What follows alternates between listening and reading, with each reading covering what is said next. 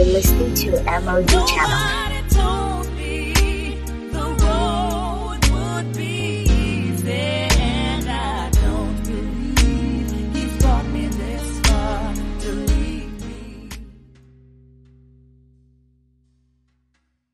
Today we're going to look at a really simple and effective way to share the gospel. Stay tuned. This is Pastor Essien with the MOG podcast. How are you doing? So we're just going to get right into the episode.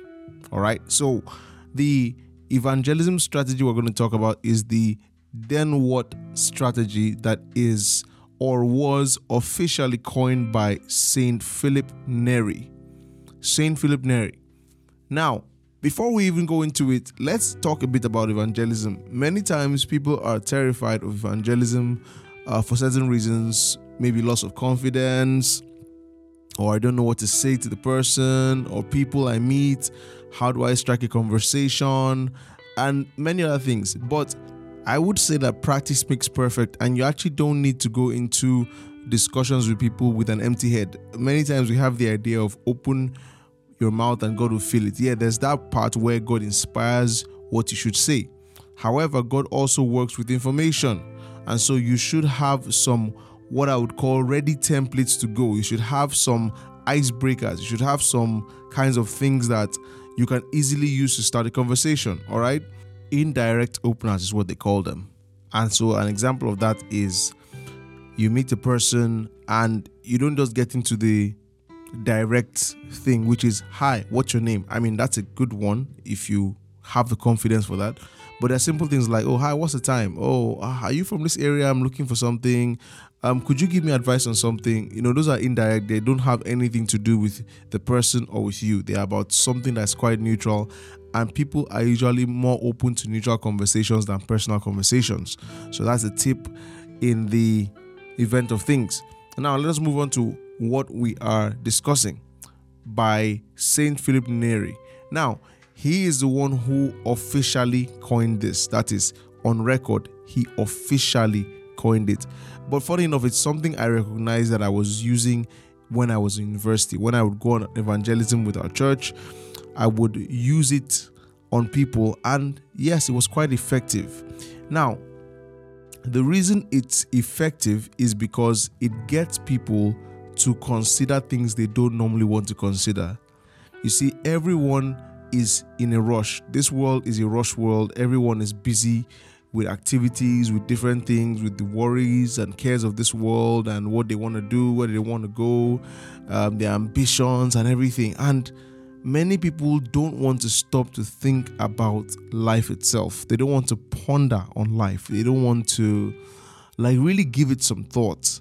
Many people are comfortable with being shallow thinkers because of the ramifications or the consequences of what's on the other side. That is, if they sit down and think more deeply about life, they may get depressed. If they think more deeply about life, they may find themselves in a position they don't want to find themselves. Life is bad enough already for many people. However, when we are talking about something as sensitive as evangelism, you want to get the person you are talking to consider life in a serious manner, to take life seriously.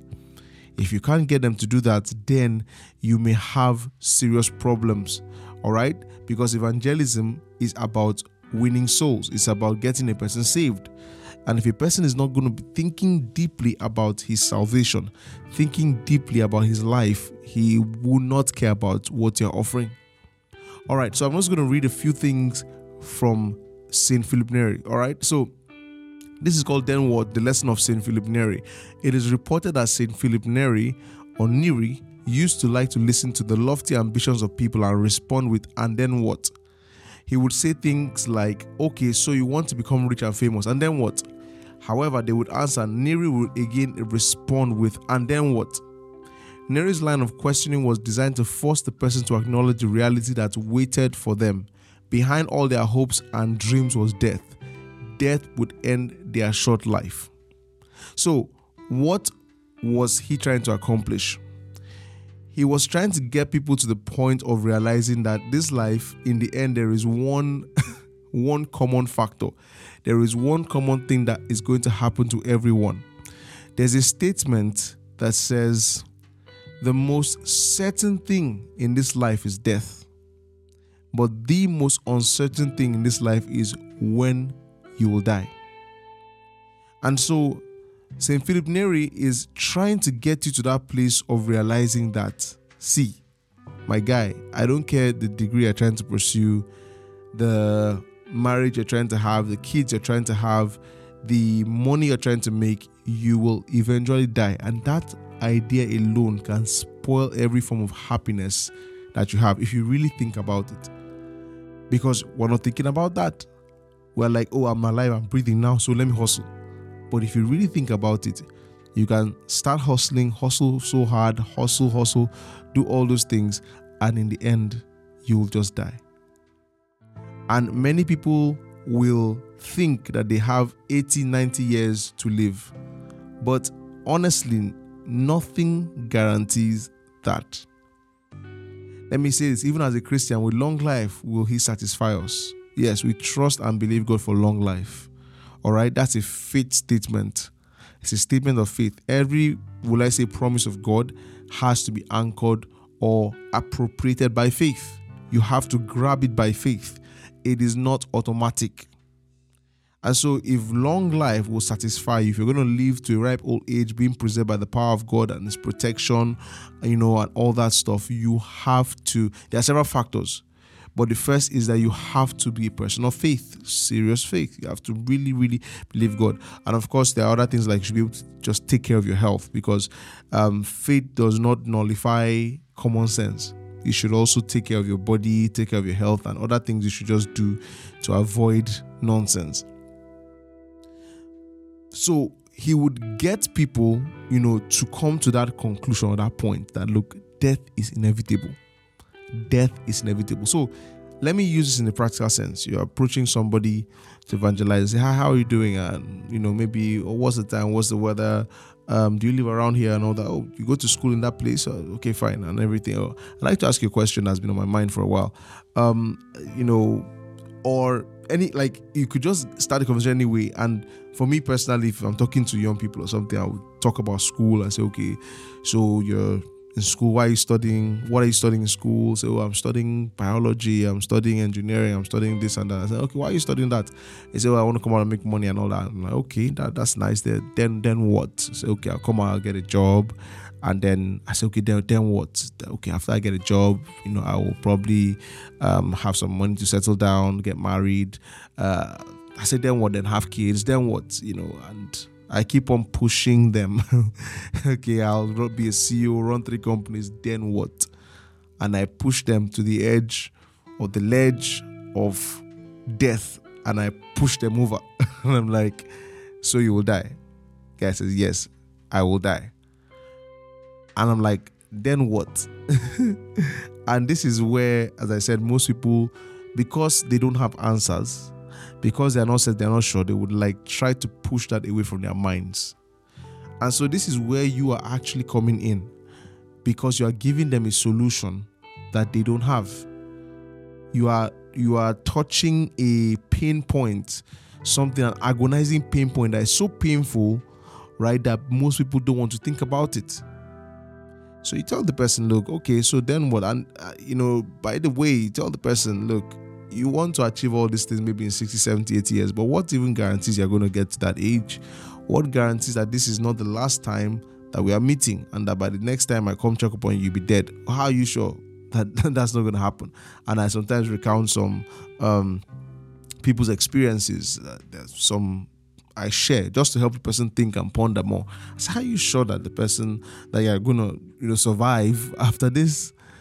And at that point, we now begin to talk about judgment. I'm like, because most people have that idea, even if they are not Christians, or even as Muslims, most people, at least enough religions, have the idea of judgment. They have the idea of, okay, after you die, then there's judgment. And I asked the person, I said, okay, so judgment is coming after your death. Say yes.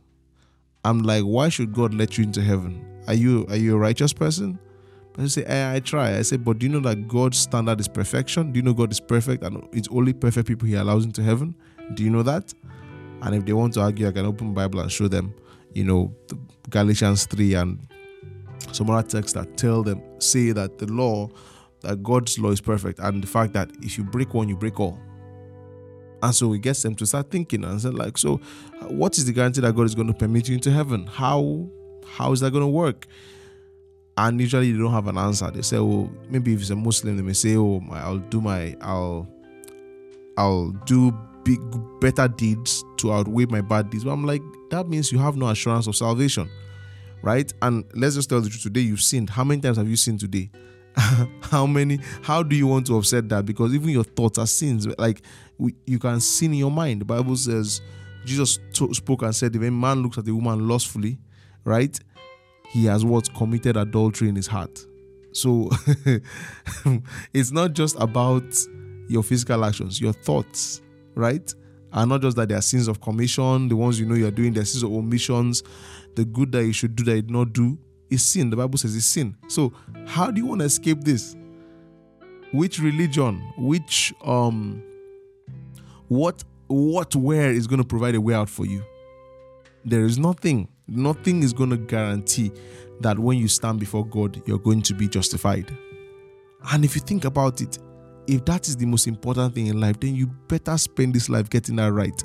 You better get to know how to be sure that when you die, that you are going to actually be with God, because eternity is forever and staying in hell is not pleasant forever.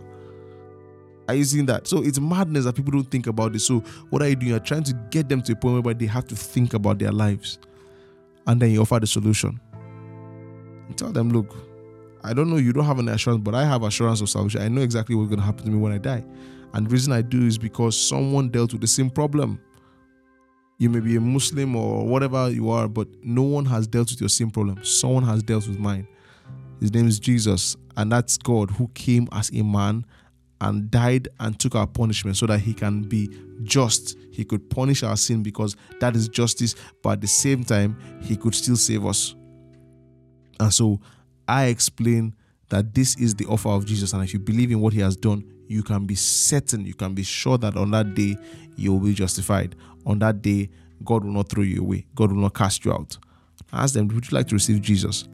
A logical person, right, will, in most cases, or many cases, let me not speak for everybody, will find that quite appealing. Are you seeing that? Of course, it's not everyone's going to work with. People are different. People have different objections. You may meet people who have actually sat down to think a lot about that, and then they still say, I don't want. But this is actually a very good strategy for you to use when you go on evangelism. So why don't you listen to this several times, have it in your mind, and be willing to share this with someone, and let's see how it goes with them. All right, guys, that's it for today. I hope you learned something. Share this with your friends, help them to also learn these things, and I'll be with you guys in the next episode. Bye-bye.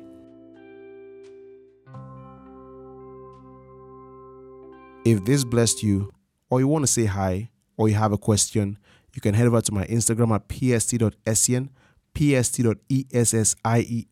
Also, if you've been blessed and you'd love to support what we do here at MOG Podcast, then you can give to 0106-207-685. I'll say that again, 0106-207-685 GT Bank. God bless you.